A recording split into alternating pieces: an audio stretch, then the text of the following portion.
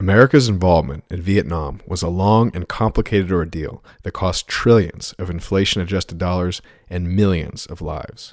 Why the media decided to fixate on the massacre at My Lai, where 400 or so people perished, raises questions as to the seriousness of America's political process and the hypocrisy of how it views itself.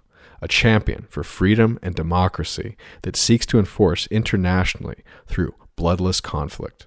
A phrase with at least two glaring contradictions makes the United States one of the most confusing empires in world history.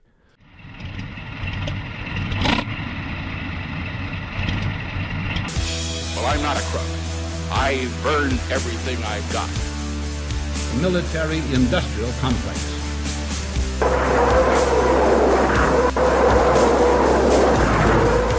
A new world order. But we are here to destroy the control over the industry of other people.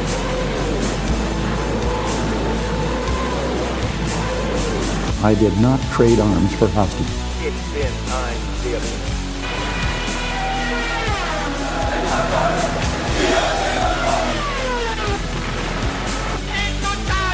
На полный разгром гнусных захватчиков. Myth of the 20th Century Podcast. MICKEYMOUSE. Who's the leader of the pack that's made for you and me? Hello, welcome to the show. I am Nick, and I am joined tonight by Adam and Hank. Hello. Hey, everyone. So, today we will be discussing the time when the full might of the American World Clown was unleashed in Southeast Asia in the form of a terror war against the peasantry and the water buffalo. So, before we get into that, I just wanted to say thank you to everybody who has donated to the show. We appreciate it a lot. And someone had made a comment that the way to donate is a little bit obscure, and it is that way on purpose. If you are interested in donating to the program, go to our website, myth20c.com, and there will be a donate widget, or it'll send you to somewhere. And there's just a link at the bottom. There's a link. Oh, at the bottom. Okay. All right. Yeah. It Well, says with that Patreon. out of the way, time to talk about murder. So on the 16th of March, 1968, there was a massacre of the Vietnamese peasantry that has become quite notorious. It was actually there was, I believe, almost the same day, occurring contemporaneously with it, was another massacre. And when you add up the two together, it's probably somewhere around 500 Vietnamese who were slaughtered by the American forces. And it is kind of the focal point of Vietnam War revisionism, at least in the public mind, that this was the high water mark of American brutality in Vietnam. And today we're going to discuss how that is not true. My Lai, as it was called, I'm not sure if the peasants themselves actually called their hamlet My Lai, but that's how it was designated on the American maps. My Lai, hardly an aberration, was in fact typical of the way in which war was conducted and is conducted to this day. Some things have changed since Vietnam, namely the PR and spin capabilities of the American system, as well as the absence of the draft, have allowed for these things to now happen without a lot of scrutiny. And now there is a good book that I had talked to Hank about previously, but we never had talked in detail about this. It's sort of coincidental. We both like the book, and I haven't yet to ask Hank, why does he like the book? The book is called Kill Anything That Moves by Nick Turse. And Hank, why did you enjoy this book? So the book, I mean, it's tempting to just kind of lump it in as a collection of anecdotes. But when you read a little bit more about counterinsurgency campaigns in general, both successful and not successful ones, the goal of a counterinsurgency campaign is, I mean, a successful counterinsurgency campaign is basically to terrorize the population. There's just no two ways about it. You have to make it less appealing to have anything to do with the rebels than it is to not have anything to do with the rebels. And the way that you do that is by these micro and macro acts of terror that cause a narrative to be engendered that, my God, like, don't talk with that man. You're going to get our village, Srebrenica, or however you pronounce it, or Milad, or the famous massacre in El Salvador I was just reading about, etc. And in order to make the case that in fact was, like, the war in Vietnam was substantially a counterinsurgency campaign, even though, like, there are these decisive, like, there's this whole, like, revisionist strain that emphasizes the role of the conventional NVA, and, like, that this actually was a interstate conflict and not really a indigenously led guerrilla conflict. But in operation, it ends up being a counterinsurgency campaign, and these are, like, a panoply of things that make it look like a counterinsurgency campaign, which is to say, like, when you sniff out any inkling of support on the part of some local village for the insurgents, you try to set an example. Yes. And so the entire book is establishing that thesis. I think, if anything, it was a little bit weak on contextualizing it within the kind of broader sphere of how counterinsurgency campaigns end up going down. But I think that, you know, in terms of proving that thesis, it was extremely effective. You can really only do that by way of either anecdotes or, you know, these sort of damning documents of the sorts that exist for, you know, the German counterinsurgency doctrine or whatever. Yeah, I think the thing about American power and American imperialism is the schizophrenic nature of it. The main issue here, to my mind, is that Americans and the American ruling class cannot publicly own up to the fact that they are waging a terror war, a psychological warfare.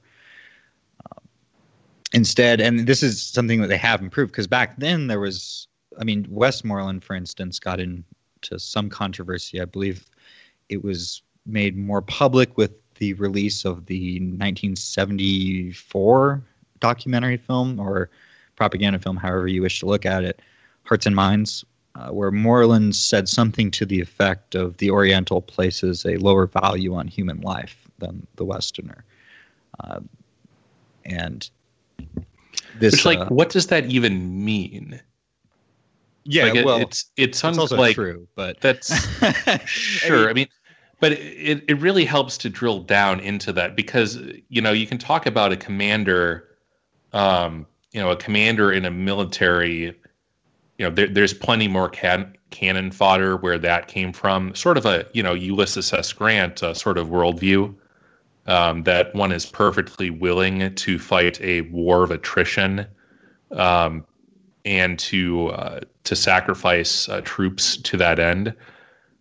I mean, that it seems like the claim, though, is more metaphysical than that, in a way that really isn't empirically justified, or is, like, weirdly ill-posed. I mean, how do you interpret that? It's also an odd sort of claim to make, because a lot of the thinking, at least during the middle of the heat of the war, and 74 was after the war, was to use this concept of attrition, where they were basically trying to kill as many Vietnamese as possible to make them submit. And his statement would imply that that is not a factor, which actually, in retrospect, he might be right. We'll get into body count. We'll talk about this later.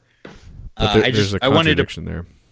Yeah, I wanted to put into context just the American So it's changed because a lot has changed with the American ruling class since then. Something like an anti-communist struggle is no longer a justification for a terror war. Now it's moved into the realm of perpetual war is now police action. It's now pacification and trying to sell the idea that the particular drug lords that you've set up, for instance, Hamid Karzai or something, is representative of the future of democracy and liberalism in Afghanistan or something like this. Furthermore, it's not something. America doesn't have the spirit and the foundations, the ideological foundations for real full-throated total imperialism and colonialism. In fact, the United States spent the early part of the struggle and post-war struggle in Indochina undermining French colonialism, which they succeeded in doing.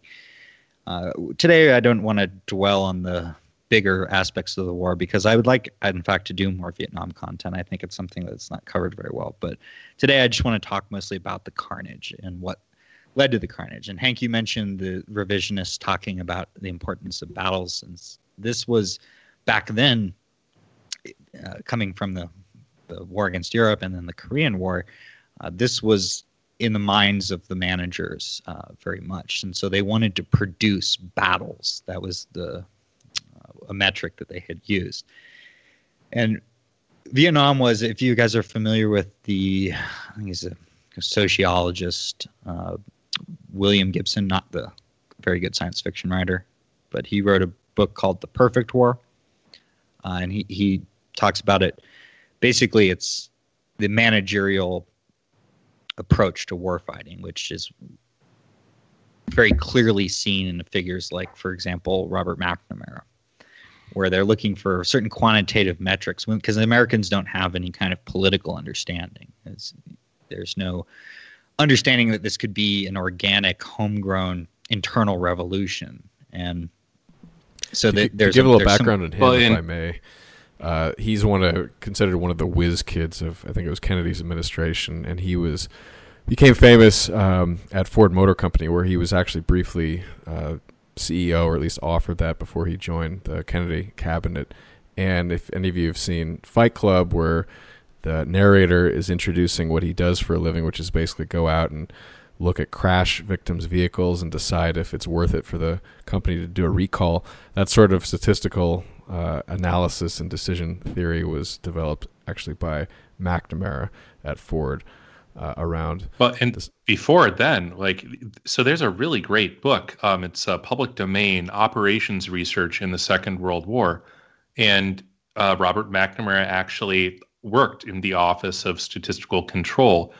And they're sort of the entire field of operations research was invented during World War II to figure out how best to fight a bomber war of attrition against Germany, how many planes you're losing, what you're destroying in return, and how to get the most bang for your buck. And it was extremely successful, incredibly successful.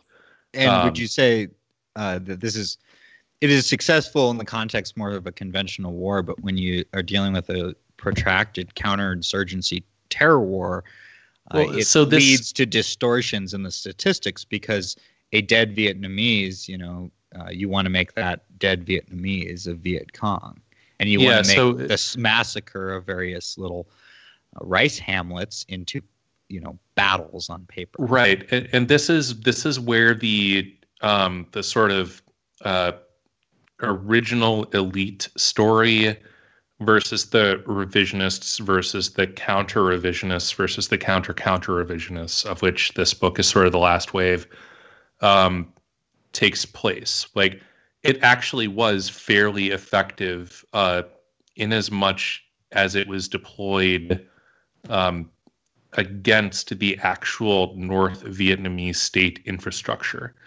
So there were a lot of issues with, are we actually going to put these recommendations into effect? Because, there's now access to the North Vietnamese state archives, which is where some of the counter revisionists are coming in with really good books like Hanoi's War. I really recommend that book. or Black September, I want to say, Black some month, talking about the last part of the war. But they actually get into some of the internal North Vietnamese decision making. And it becomes clear that the Vietnamese War was, it was not a indigenous conflict in the sense that like some peasant in South Vietnam decides that he's going to like fight the man and picks up an SKS. Like, the Viet Cong did not exist. You had southern detachments of the North Vietnamese army, full stop. There was no independent faction known as the Viet Cong. And if you look at their internal decision making, there is actually a part in the war where they get really concerned about things like, well, shit, if they bomb the Red River dikes, like, we're basically fucked. Or like, certain industrial targets, ditto. And the U.S. Was determined to sort of limit this war and not turn it into this quasi-exterminationist campaign of the sort that was waged against Germany in the Second World War for various geostrategic reasons that you can agree or disagree with. But, one, I think, plausible interpretation of this whole thing is that, the whole strategic bombing campaign, operations, research-driven, whatever, didn't fail so much as it wasn't really tried. And instead they tried to, like, half-ass the kind of cargo cult version, where instead of being like, okay, well, what are the strategic vulnerabilities of North Vietnam, the country that we're engaged in combat with? Well, they have this like really vulnerable set of dikes and dams all over their major farmland. And if we bomb those, then the entire country is going to first be flooded and then starve to death. So let's do that. But instead, like, you take the same approaches and you try to apply them to this micro scale where it's evidently, it's empirically true after the fact that these guys just actually are not going to give up. They have plenty of peasants, so they will continue sending peasants to shoot at you, take pot shots, etc., until they're no longer able to. Like, that's their primary strategic goal, is to win this war. Like, they will do everything up to threatening the like actual existence of their country in order to win this war. So if you're not threatening the basic existence of their country, which the U.S. was never prepared to do, you're not going to win a war of attrition against them. So I think where you mentioned that they're not willing to give up is, I think, the key. And also the difference, I think, between Germany and North Vietnam was that North Vietnam was being supplied by a lot of help from the other communist countries. And even though the targeted bombing, strategic bombing that the U.S. was doing did end up destroying a lot of the North Vietnamese productive capacity, that didn't matter as much given that they were still getting all these supplies from these other allies of theirs. And the fact that they were primarily a land, particularly jungle-based army, made strategic targeting very ineffective. So I think the big difference when you're fighting, over farmland in the Rhine, and you're fighting over basically a bunch of tree canopies that you can't see under. Yeah, and there was zero political thinking that went into concepts like body count. This is purely managerial, quantitative. Well, on one hand of it, there was real political thinking that went into the more dirty operations, that people who knew what they were doing. What you see grew out of things like the Phoenix program. It was very cynical political thinking, and certainly had no real thought to. There's no other kind of political thinking than cynical political thinking. Well, by cynical, I mean short term. I mean, sure. I don't. I agree, but I mean that it was just like now. There's no real thought to how you make a legitimate Afghan puppet state. It was about polarizing and creating zero middle grounds. Being neutral was not an option. And with Phoenix, you had, which was, of course, a targeted assassination program run by the CIA. It allowed for the various local criminals in the South Vietnamese government to get back at their personal enemies. There's basic database. And this is, again, things that are going on to this day in the American occupations in the Middle East. But basically, you just have like any anonymous tip, anyone who has a score to settle can inform and put somebody on the list. If you're on the list, you're there for liquidation. And they did this knowing that people who were not real political targets would be put on the list because of the effects, the psychological effects of that. Yes, which is classic counterinsurgency. That's what you do. That's what happens. Yeah, correct. And in addition to that, it was also there was real thought put into destroying these villages, just the countryside itself, just razing the countryside, because there was what they wanted was to drive people into the city, which swelled to huge. I think it was like there was some 17 million people in Saigon, kind of the height of the war, where they can be monitored better. Yeah, where they can be subject to the metrics, and they can. Well, they weren't I mean, there were plenty of operations where. Well, compared to today, sure, but it's obviously easier to keep tabs on things if they're in a small area versus spread out. Well, then that's where the Americans operate out of. Yeah, that's where they have their lackeys and their puppets, etc., and that's where they want to operate from. So what was done to the countryside was just, was overkill, as they would say, which was just the massive ordnance that was dropped.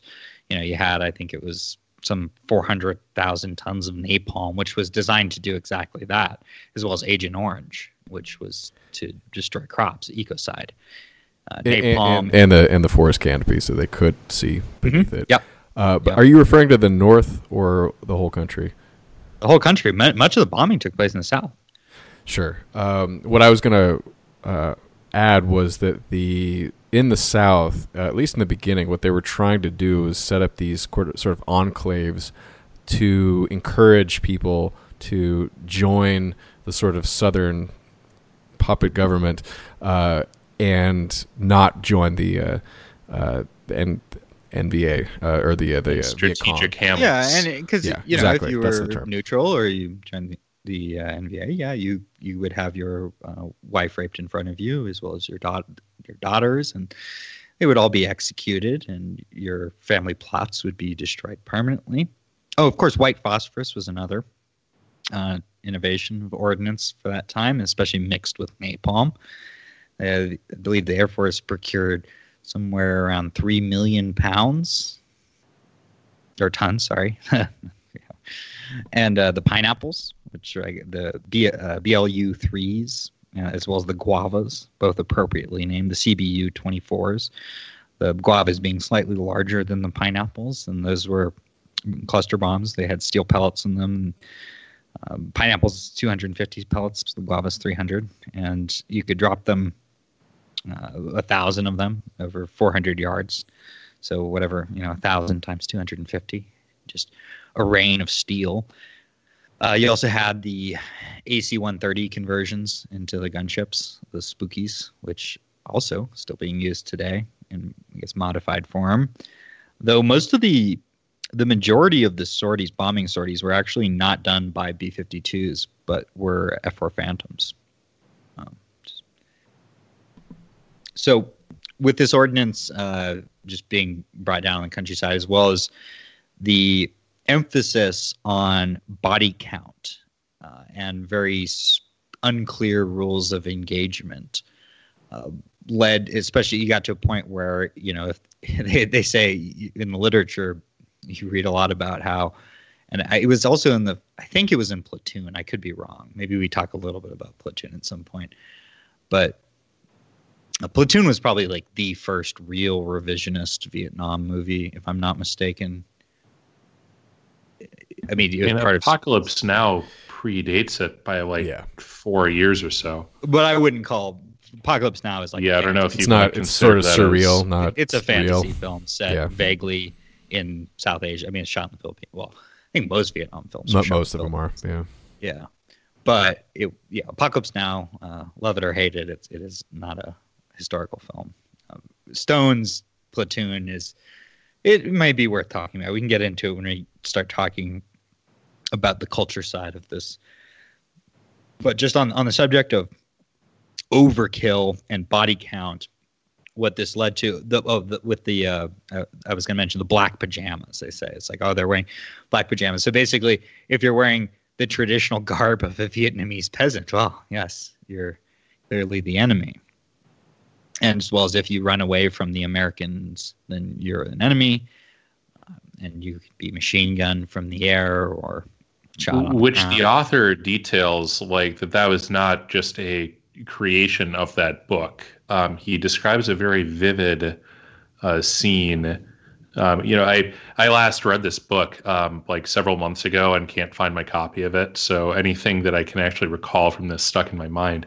He recalls this gunship descending over a rice paddy, and there's this really eerie scene where the villagers are kind of very ostentatiously not noticing the helicopter that's hovering like 10 feet above their heads, and they're just continue going through their motions. Because they know if they look up, then they may be shot. Right. It's one of the screwing the wrong end of the dog type situations. If you're a Vietnamese peasant, there's very little you can do to communicate or to display proper fealty to the American occupiers. But all these dynamics at play, the quantitative managerial aspects of the war, the capitalist war production side, where it was believed that, counterinsurgency, you can comment on this, Hank, but counterinsurgency has evolved a little bit. But back then there was the naive assumption that, well, if you have the larger production capacity, then you will win the conflict. And so just up the ordnance. Yeah, Ceteris Paribus, that's true. I mean, if you're... So on it. So even when the U.S. withdrew in 1973, there was sort of a tacit agreement between them and the South Vietnamese that, okay, well, we did this whole Richard Nixon policy of Vietnamization, where essentially, like, you can have the money, you can have the air support, you cannot have American bodies anymore. So the U.S. would provide whatever materiel was necessary for the South to continue perpetuating itself, as well as enough air support to prevent any sort of realistic, actual North Vietnamese invasion. So essentially, as long as the South was willing and able to continue fighting its own counterinsurgency war, the U.S. would assist them in that effort and confine it to that level of escalation. Now, the U.S. Congress essentially betrayed them and said, well, actually, no, you get nothing. You get zilch. And so at that point in 1974 or so, like, the thing that ended the Vietnamese War was not American withdrawal per se of its ground troops or the just capitulation of the South Vietnamese government to this insurgency campaign. It was an actual like armored thrust by the North Vietnamese army, like from the north across the border into the South. And at that point, they could no longer hold out. But it was a conventional war in the final stage, and had the U.S. like you can actually make like a counter hypothetical that if you actually continue this bleeding ulcer of a war indefinitely, like as Afghanistan has shown us, you can really drag these things out perpetually.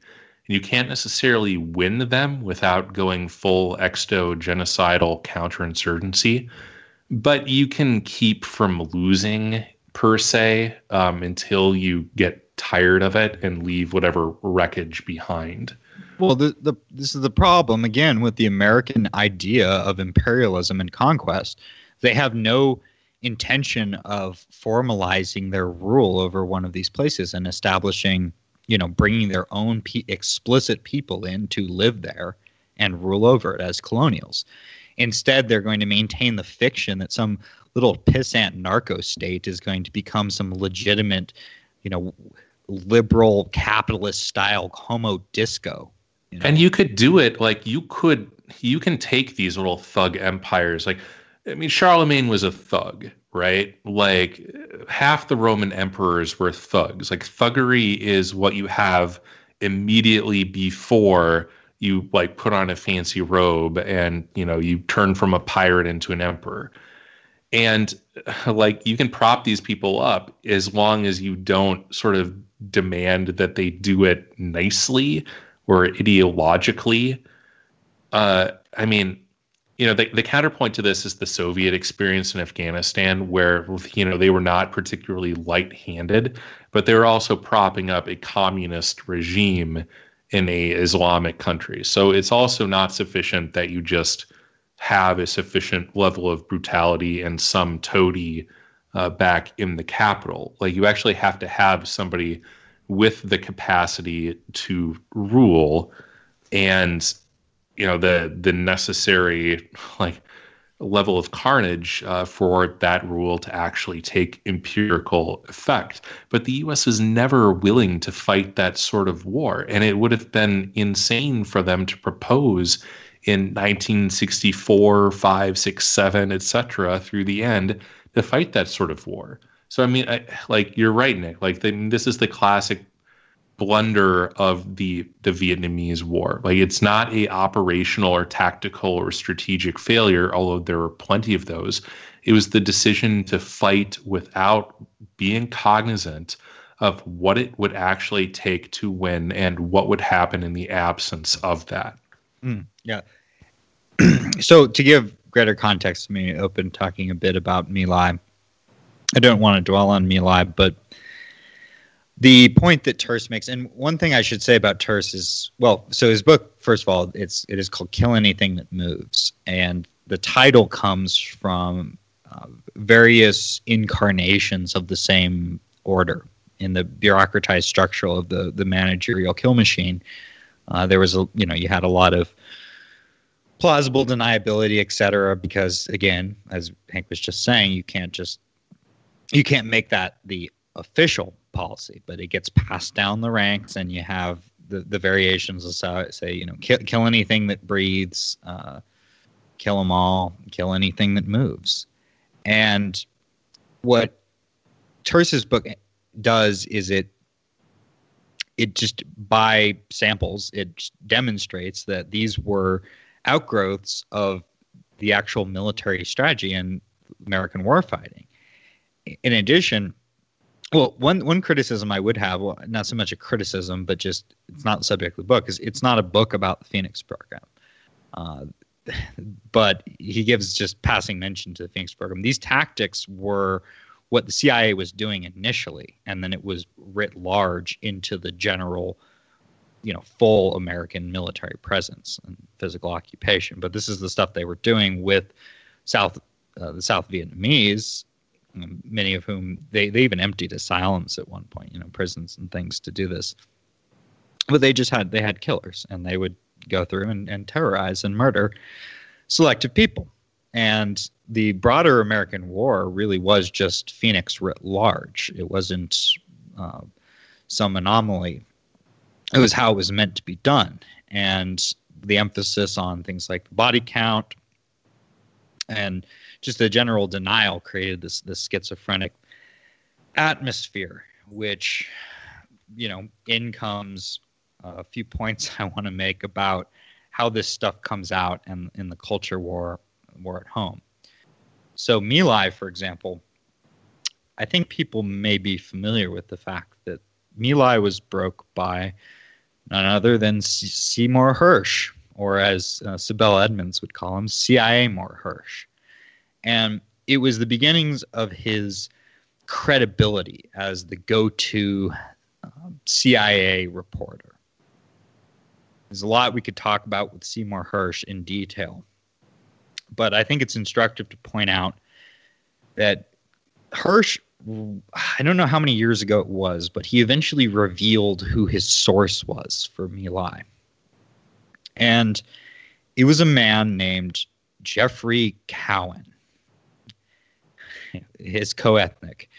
And Cowan, interestingly enough, has had a very checkered career amongst the highest ranks of the establishment. He is a sitting member of the Council on Foreign Relations. And for a time, he was actually the head of Voice of America, which is the CIA propaganda station. You know, it'd be put into various countries. Like, they were the ones who broadcast like the Velvet Underground type stuff with Plastic Palace people in Eastern Europe. They have in various languages. They have a Farsi version, etc. It's a way of promoting the American culture disease to, you know, countries that are going to fall into the target of American imperialism or neo-colonialism or what have you. Subversion, the American World Subversion Project. So the guy, you know, can't present evidence that he was military or CIA explicitly, but this is a very establishment figure. And it's also instructive that My Lai was put out during the Nixon administration rather than Johnson. If I had to speculate, I would say that nothing like that would be allowed to have been put out under Johnson, the favored candidate of the usurpers of the American machine. So I'll just be blunt. I suspect that My Lai was a limited hangout in addition to a way of building up the portfolio of someone who would go on to be a favored person for more high-level disinformation in the form of Seymour Hersh. Do you guys have any thoughts about that? Well, look at what the response was to the incident. It was kind of turned into a polarizing event, not a kind of a universally decried massacre. But I remember, you can still look up, I think, on YouTube, the Ballad of William Calley, who is as far as I understand, he was not he was the fall guy, essentially. Yeah, he was the one who was hung out to dry.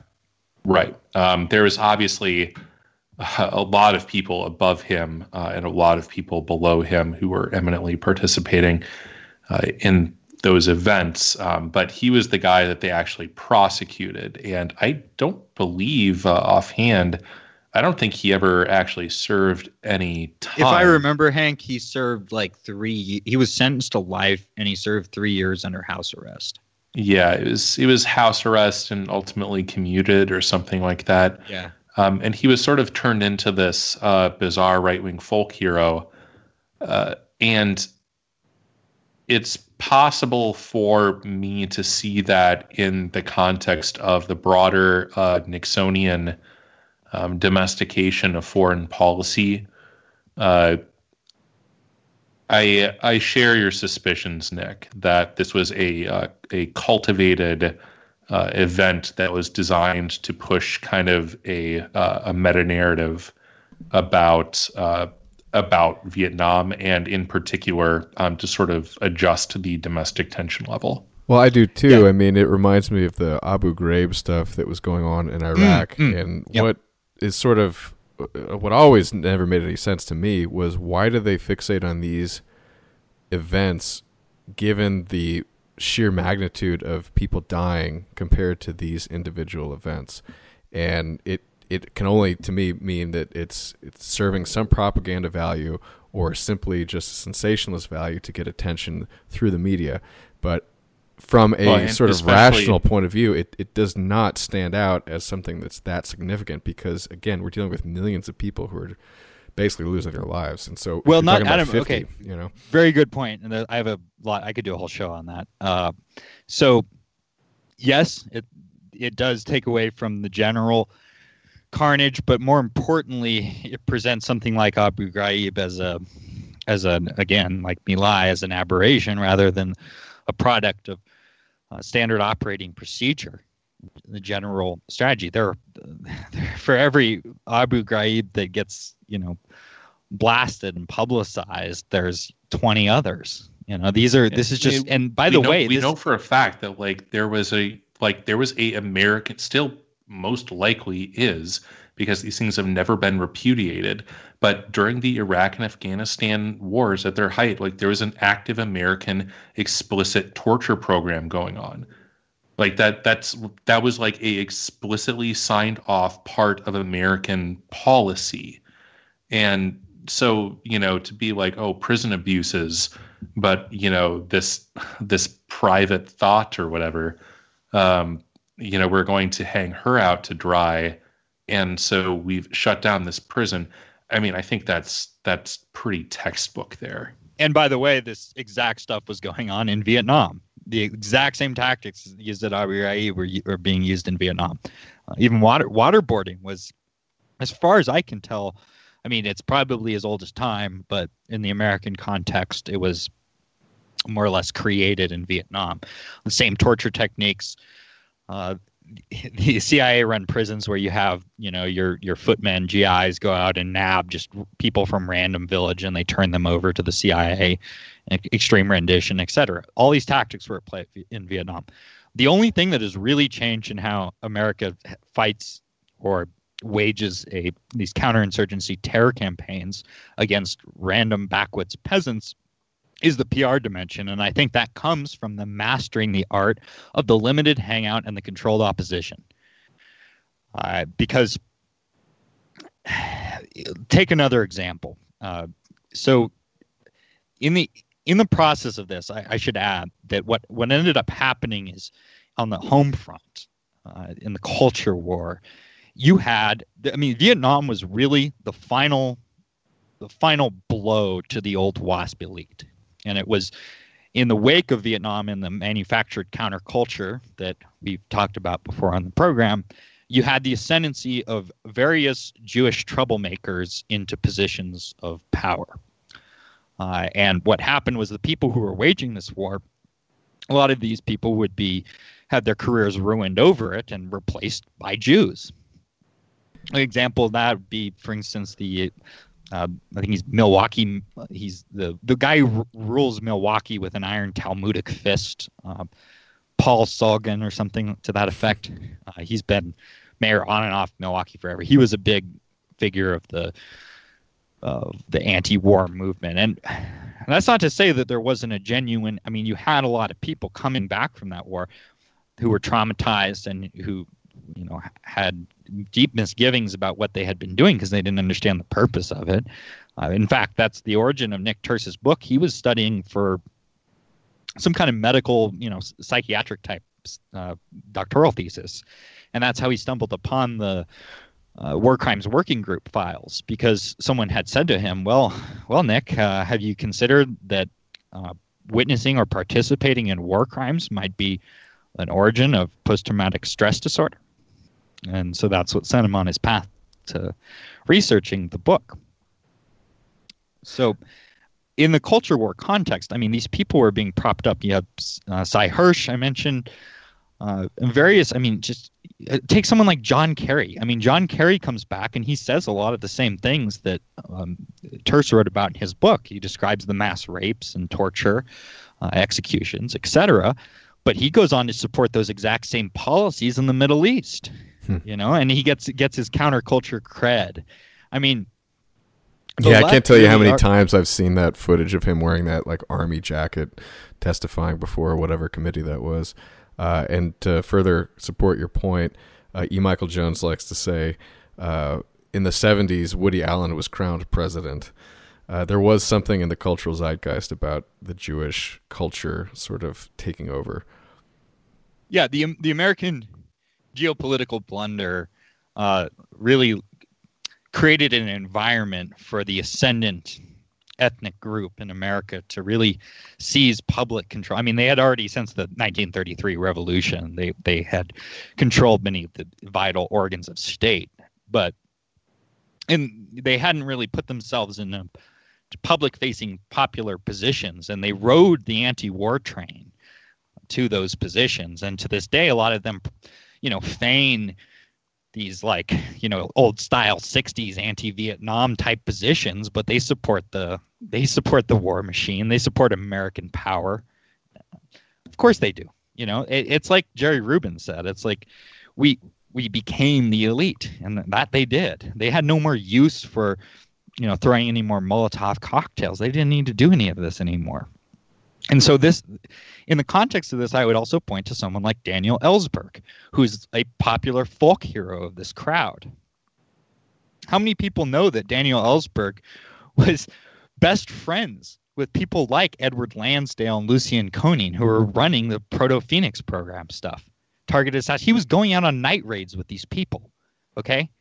And it was one of these Phoenix operatives who said that he, in fact, was the one who told Ellsberg to release the Pentagon Papers, which in the context, anyone who knew anything about what was going on were, in fact, a nothing burger and another limited hangout that allowed Ellsberg to establish his credibility as some kind of, anti-war folk hero. And also contribute to the downfall of Nixon. So this obscures these kinds of limited hangouts and focus on these individual atrocities, because the American has this fundamental conceit that they're somehow good, that they don't commit, mass terror wars and mass slaughter of people and torture and rape, etc. So it's these people are who are put in front of your average sort of humanitarian left-leaning lemming, and they have very little understanding of where these people really come from, who it is that they're working for. Well, the whole thing, it just sort of makes you kind of reflect on how the American political system is set up. There's so much decentralization of power. I mean, look at what's happening right now with Trump and Congress and all the influences that are outside of the official political system affecting policy. There is very little clear accountability from the top. There is a diffusion of power that really makes our system incredibly complicated. And when the media wants to go one way, it goes into these convoluted angles at targeting different aspects of whatever policy is happening at the time. But the strategies are just absolutely insane. I mean, compare it to what Americans used to do during the Cold War with Kremlinology, and all you really need to do is understand, who was going to be succeeding whom in the line to take over in the Kremlin. I mean, it was really a reduction on the order of probably 1,000-fold in terms of the complexity because of their system. It's just set up so much more hierarchically. But the way America does things, it's just a mess.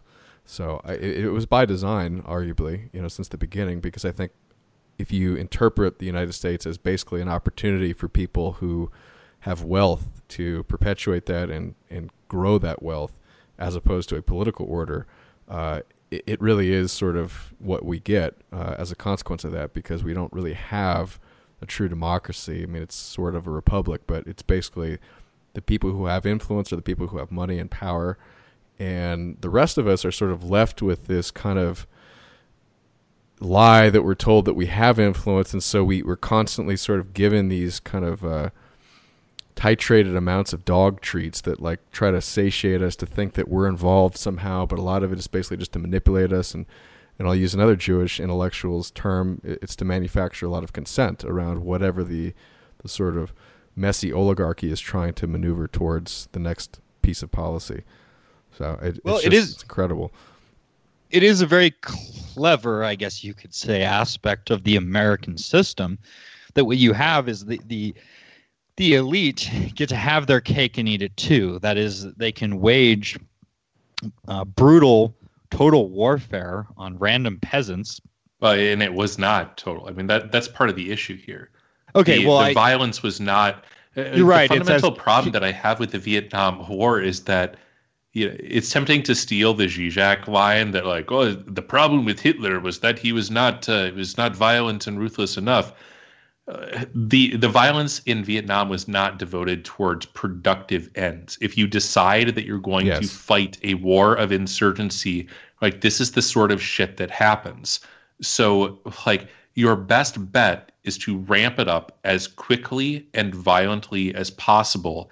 Get it over with. If you've determined that winning this war is essential to your nation's security, like, there's not a way to fight these kinds of wars, or really realistically any war, that doesn't involve mass civilian casualties. Well, isn't that how Nixon got the North Vietnamese to the idea of terror is like the deployment of force as political persuasion. Yeah.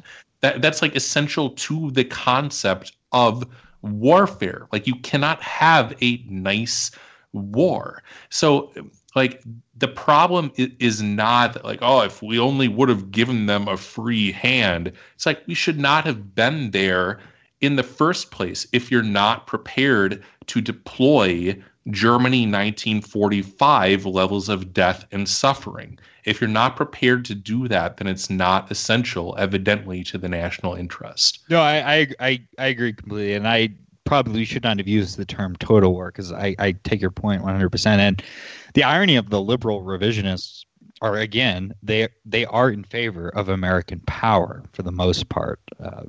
I guess you may have a few odd actual anarchist types scattered in the midst, but they even buy into the McNamara type quantitative metric of warfare. They just have a different, they just attribute different values. They want to see the minimization of civilian casualties and these kinds of things. But they're in favor because they believe American democracy brings order. And you got also the Amy Goodman types, which are, this is the point I was getting to, though, is they can commit all forms of brutality that they wag their fingers at their enemies about, and then they can have it on the other hand, they can prop up, they can whine about the same things that they're the ones doing, and then they can throw out a few fall guys. For example, Westmoreland was one of the guys who went against Westmoreland was a guy named Telford Taylor, and Telford Taylor is like, should be the poster child for the Michel Stratum. He's the inner traitor personified, Judaized to the core, and he was counsel for the prosecution at Nuremberg, and so he even wrote a book at one point, like Nuremberg in Vietnam, which just this is American hypocrisy to a T. I mean, if you think that you found justice at Nuremberg, then maybe you should go scour some more rice paddies. But on the Nixon point, I do want to get back a little bit to this. You have these people. You also had Woodward on the other hand of that. I mentioned Hirsch, I mentioned Ellsberg, and Woodward, who also, by the way, was naval intelligence. These people, and his erstwhile Bernstein, these people are all contributing in their own ways, especially the Pentagon Papers, to the downfall of Richard Nixon. And Nixon had made, these counterculture icons are people who are working on behalf of the CIA.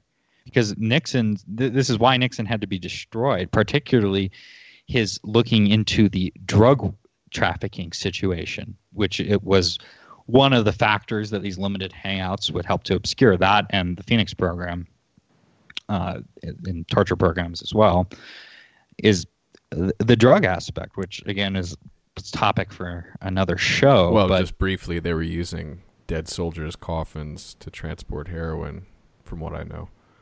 Well, yeah, and the South Vietnamese government was a narco state. The Golden Triangle, one of the titular legs. It was a narco state that the CIA was propping up through these networks and their alliance with Corsican gangsters who were also participating personally in the Phoenix program. I mean, Lucien Conein was closely tied with the Corsican cartels, and he was a major Phoenix operator. But now you have the point where you can sell these same types of tactics are being used, but you get some smooth talking mulatto, and you can make mass torture and rape and counterinsurgency psychological warfare palpable to your average liberal. So, I mean, I think one of the interesting things about Vietnam is that, as far as I can tell, it's the first war where essentially the deep state, in the form specifically of the CIA, has essentially free reign. And every subsequent conflict follows the same pattern sooner or later. And, you know, we've already talked quite a bit about their sort of use of the Phoenix program as a testing ground for these sorts of assassination campaigns, and really, you know, the attempt to disrupt enemy operational networks, which is really what that was. Like, we throw the term around a lot, like Phoenix program, but it was essentially you try to kill everyone in a leadership position of anything broadly communist affiliated. Not even communist affiliated. Anyone in a leadership position that is not a wholly owned subsidiary of the United States government. So basically local mayors, or, you know, anyone in any position of authority in whatever backwoods hamlet or small little there's town. This Alinsky concept of, like, you've got the 5-point scale of allyship, or, like, you know, 5 is completely on your team, 4 is like, you know, I'll like allow you to operate, but I won't go out of my way. 3 is neutral, like 2 is opposed but not actively, and 1 is like actually oppositional. And basically it's like, well, I kill everything with social prominence from 3 down if they don't get on the same page. And it creates new hierarchical structures, because people who have your ear and, you know, are your trusted informants now have the might of the United States murder apparatus behind them. So if you piss them off, if, you know, they want to fuck your daughter or something, and you say no, well, you're going on the shit list, guy. Right, which is, like, you know, extremely common. Like, you have these sorts of things happen if your goal is to actually destroy a power hierarchy. Like, power hierarchies aren't just these, like, malign things. This is how societies organize themselves. And when you destroy those, I mean, there's not a single violent revolution that has been, like, fun or pleasant or necessarily a good idea, either a priori or ex facto. So, I mean, like, again, like, I feel like I keep saying this, like, this is the sort of shit that happens if you decide that you're going to fight this war. And not just, like, in a shit happens sense, but in the sense that the people who are capable of exercising your goals will use these methods, because these are the methods that have been demonstrated to be effective. And I'm not kidding about the, like, free hand. Like, that's not just hyperbole. You can look up these cards, and I thought they were a meme at first, but they were actually real. There's a couple of collectors with very expensive examples of these. There's these little cards with a photo of some dude. It's like, you know, Staff Sergeant Ramirez or whatever, and it has this lovely bit of narrative. If you find the holder of this card, do not stop him. Do not arrest him. Do not question him. He is operating under the direct authority of the President of the United States. He is authorized to carry unusual weapons. He is authorized to commandeer vehicles. If he should happen to be found dead, do not remove this card and inform your commanding officer immediately. Like, this is like Hollywood shit, but this was like an actual policy that, you know, these people operating under the authority of the CIA, you know, certainly not like Richard Nixon phoning up these guys with a job to do, like, in person. They literally had a completely free hand and unlimited resources to accomplish whatever goals were presented to them, or in fact, whatever they decided to do along the wayside. And I think in this book, there's a really good concrete example of how this shakes out in practice, although I don't believe he was alleged at all to be affiliated with the CIA. Nick, do you remember the name of this fellow? We talked about him a little bit before the show. No, I don't have it on hand. I think you're talking about Ewell, right? I think so, yeah. Yeah, the Butcher of the Delta. We're talking about the Mekong Delta. Because in the later part, I think it was like 68 or 69, there was an operation on the Mekong Delta where they escalated and they dropped in the span of a year or so something like 5,000 bombs and 1,800 napalm canisters or something. And in this, there was this one individual who racked up a very high personal body count. Yeah, so the distinguishing feature of this guy, and I do not, unfortunately, have the book in front of me, and I'm bad at remembering names, so I'm not positive that it was Ewell, but the distinguishing feature of this guy, he had volunteered to go to Vietnam. Good for you, buddy, patriot. He kept volunteering to stay in Vietnam. He was quoted in several news articles in the midst of these sort of horrific battles and engagements and whatever. He ended up being on site of a half dozen or so massacres. He actually ended up adopting a couple of Vietnamese orphans so that he could stay in the country longer. And it gradually became clear that this man was effectively a serial killer. If you actually talked to some of the people in the same units that he was in, he was known to essentially be in this war for the thrill of killing. And it's astonishing that given that was his predilection, that he didn't end up doing something dangerous and finding himself dead earlier. But this sort of person does actually exist. Like you actually selected for. Right.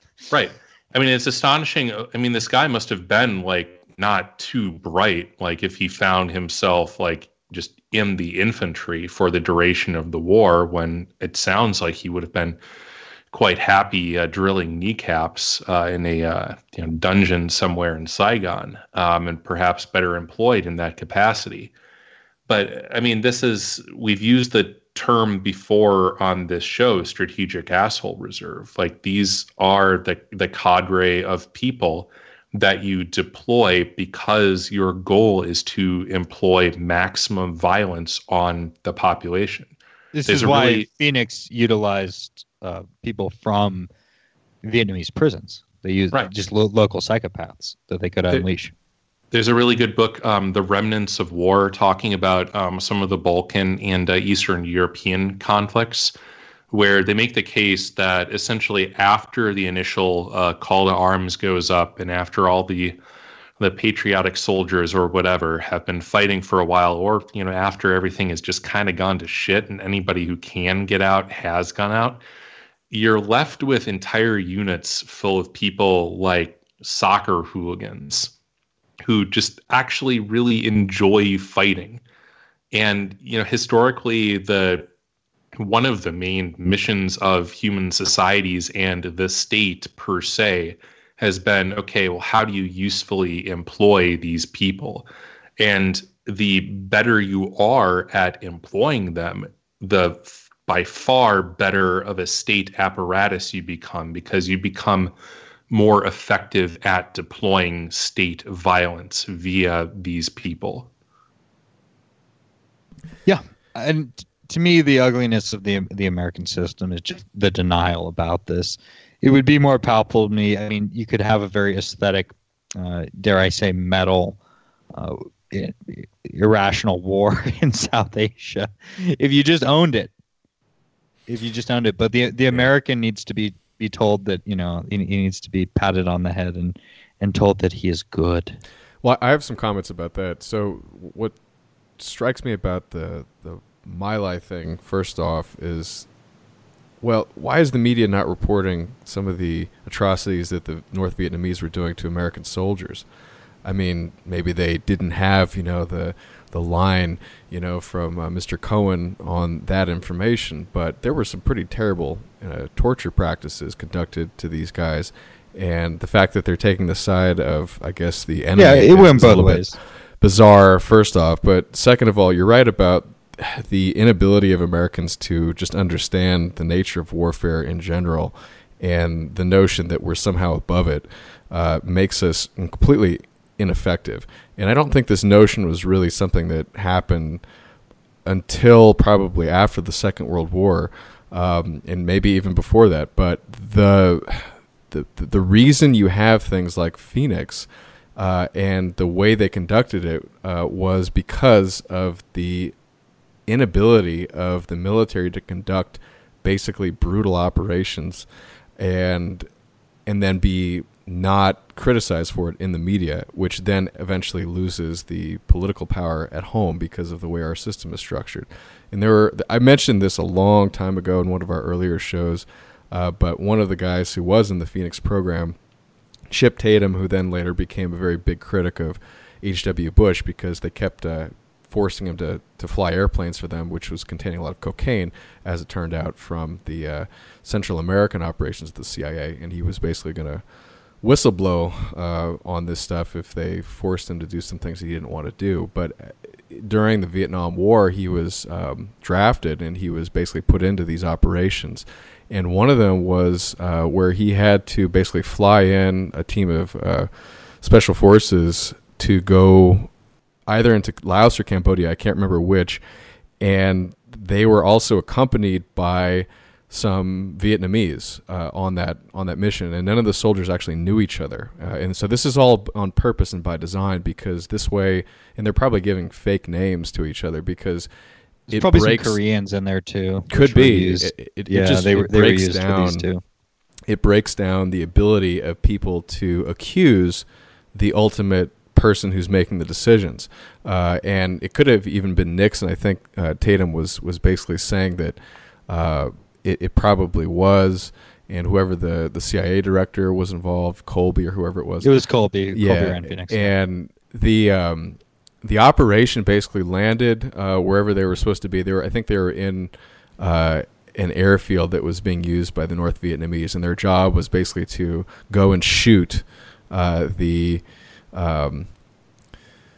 I think it was like the Laotians or the Cambodians wearing the North Vietnamese uniforms to basically pose as a false flag operation to try to get the non-Vietnamese onto the American side to allow them to operate more freely against things like the Ho Chi Minh Trail, which were operating outside of Vietnam, making it very difficult to intercept these soldiers attacking Americans and South Vietnamese.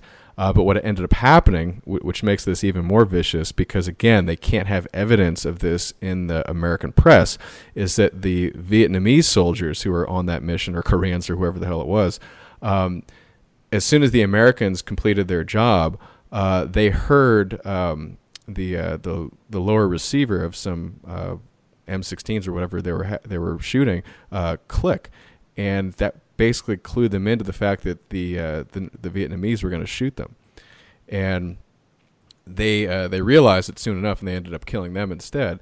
But they also had these instructions to burn any bodies that that had died on that mission, because again, you can't leave a trace. And so not only were they being double crossed and being basically left behind enemy lines to die and then probably be incinerated, but they also had, every individual had the instructions to do that to everybody else. So it was really a vicious system, and it's really not necessary if you basically just, as a country, can commit to something. But the way our system works is that you have to go into these convoluted, nonsensical, and really treacherous things in order to pull off something like this, because you do have to do things like what they were doing, which was basically go after the real supply lines that are affecting your enemy.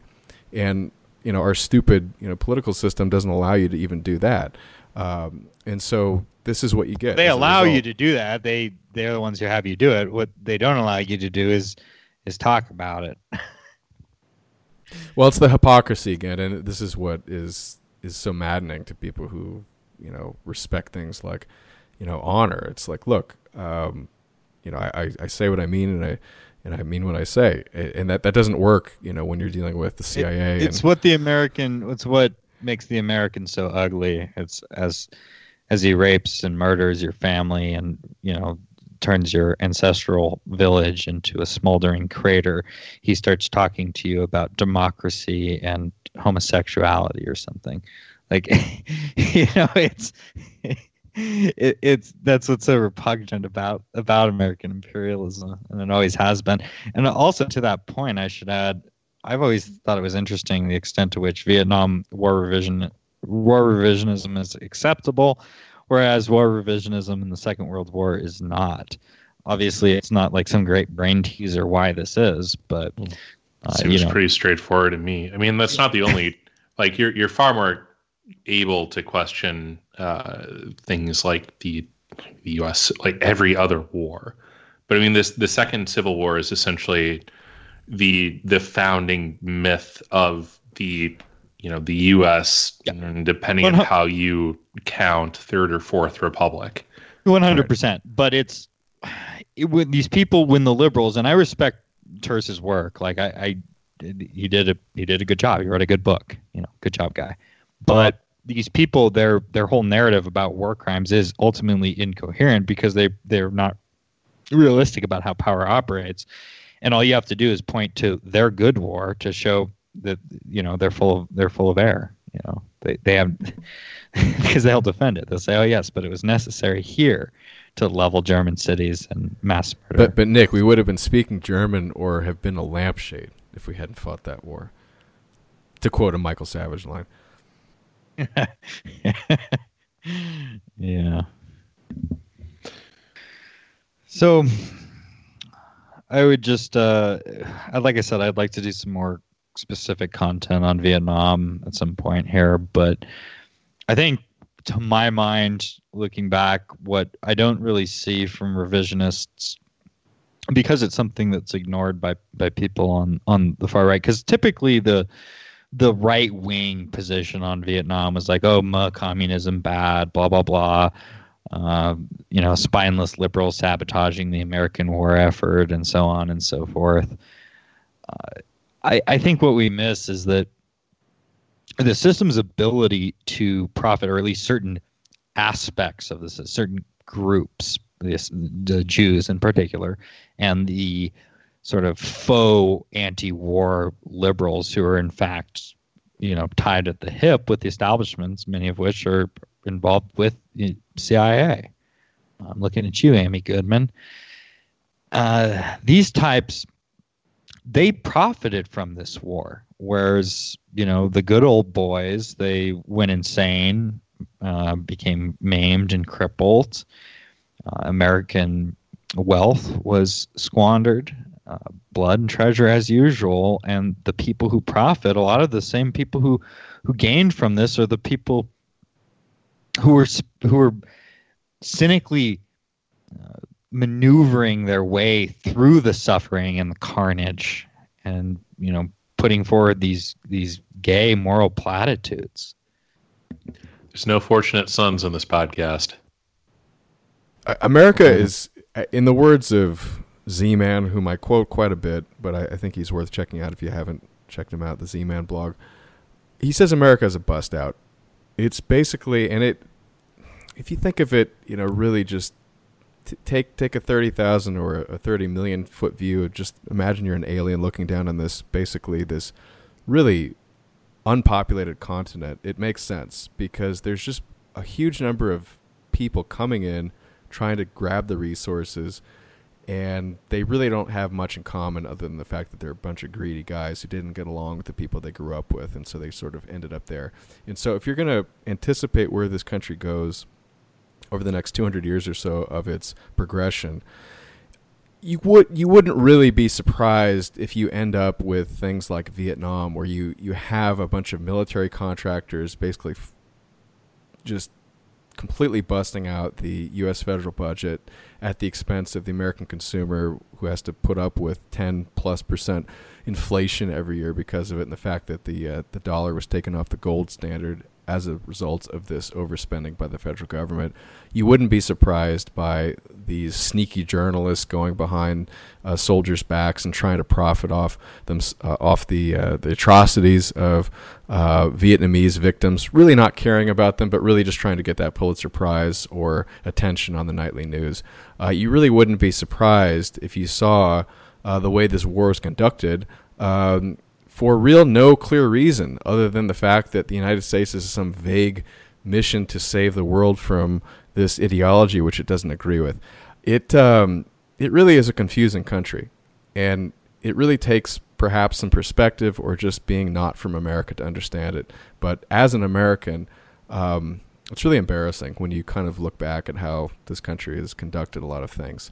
There are things to be proud of. There's a lot of new ideas and approaches to things that have been solved in America because of that chaotic environment. But whenever it tries to do something as a whole, it usually falls in its face. America is a savage barbarian who can't look in the mirror.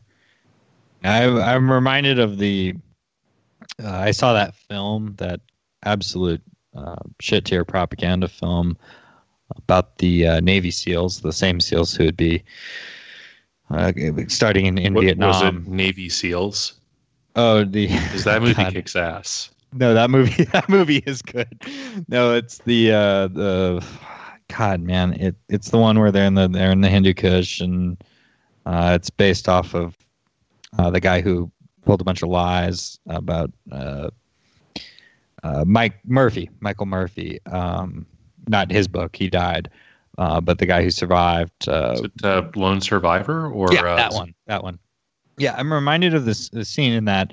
It's taken from the book, which is presumably just some kind of fiction geared for boomers. But it opens with like the whole sordid affair. It begins because they refuse to execute this goat herder. Which contextually, oh God, I mean, it's just like, look, man, like if you like, they would have. That's such like a fucking Hollywood trope, though. It's like, and they use that in every fucking war movie. Like, I just watched the of course, because this is the image they want to project about how American wars are fought. They can't which do I an do. honest. I do endorse Overlord or Overlord. Yeah, I think that's the name of the movie. It's you mean it's actually World very War well II done. the Francis what's his name? No, the one that just came out, or not just, but like within the last couple of years. It's like a World War II zombie movie. It's that pretty sounds good. Terrible. It's okay. It's good. I don't know if you would like it. No, but I wouldn't. I thought it was well executed. But you know, of course, the Nazis like wearing there's this whole SS like uniforms. we gotta like save the kid subplot. Like you don't even picture it as like a World War II movie. It's just like a generic like, oh, we got these like spooky scientists and they're trying to like do something spooky, and like, you know, we come across them and we gotta stop them, like that kind of movie. But of course they have the like, oh, like this lady, she came across our platoon trying to invade Normandy like the day before, so we can clear the way for them. We can't just kill her, guys. It's like, well, what was your plan for dropping into this village? Because it kind of seems like that's a likely eventuality. Like, you got like rules of engagement there, buddy. I don't know. It's just that trope of like the moral conflict of like, well, now we're going to be discovered. It's also just like a plot advancing device of like, well, we need to be discovered somehow. Like we need like a character to interact with at this point, because if we just start shooting because we did our jobs and we came in and nobody knows that we're here, then there's no actual like human to human conflict because we haven't personified anyone. Yeah, I mean, I think though the American military machine has probably learned a few lessons as to how to actually, you know, practical lessons as to how to conduct these kinds of terror wars. I think that the real lesson was learned from the PR department, how to sell these better. And I think they have perfected it, because the war in Afghanistan has gone on now longer than Vietnam, and yet there's never been a serious war in American history. Yeah, it was previously Vietnam, but yeah, it's gone on longer, and it's going to continue. Does anyone actually believe that? Like, I swear, I will make a bet. If listeners want to come in and credibly pledge Bitcoin, I'll even take even odds. The war in Afghanistan will outlive the American empire. We will still have like lost legions fighting in Afghanistan as the U.S. Capitol is non-metaphorically in flames. Yeah, you better use Bitcoin, not U.S. dollars for that one then, in that scenario. Yeah. Yeah, man. I mean, I think nothing shows the hypocrisy of the fake anti-war movement than that. I mean, a lot of these people who were big in the Vietnam days, they're still alive, and they're in positions of power now. Well, Elliot Abrams is now our point man in Venezuela. Yeah. You know what? Fuck it. Death to America.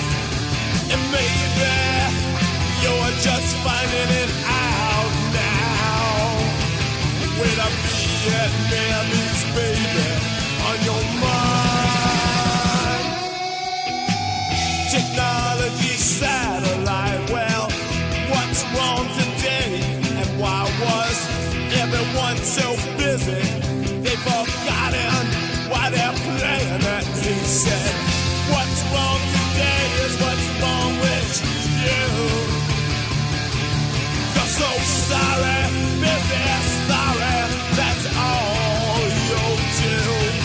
With a Vietnamese baby on your mind, you pretty little mind.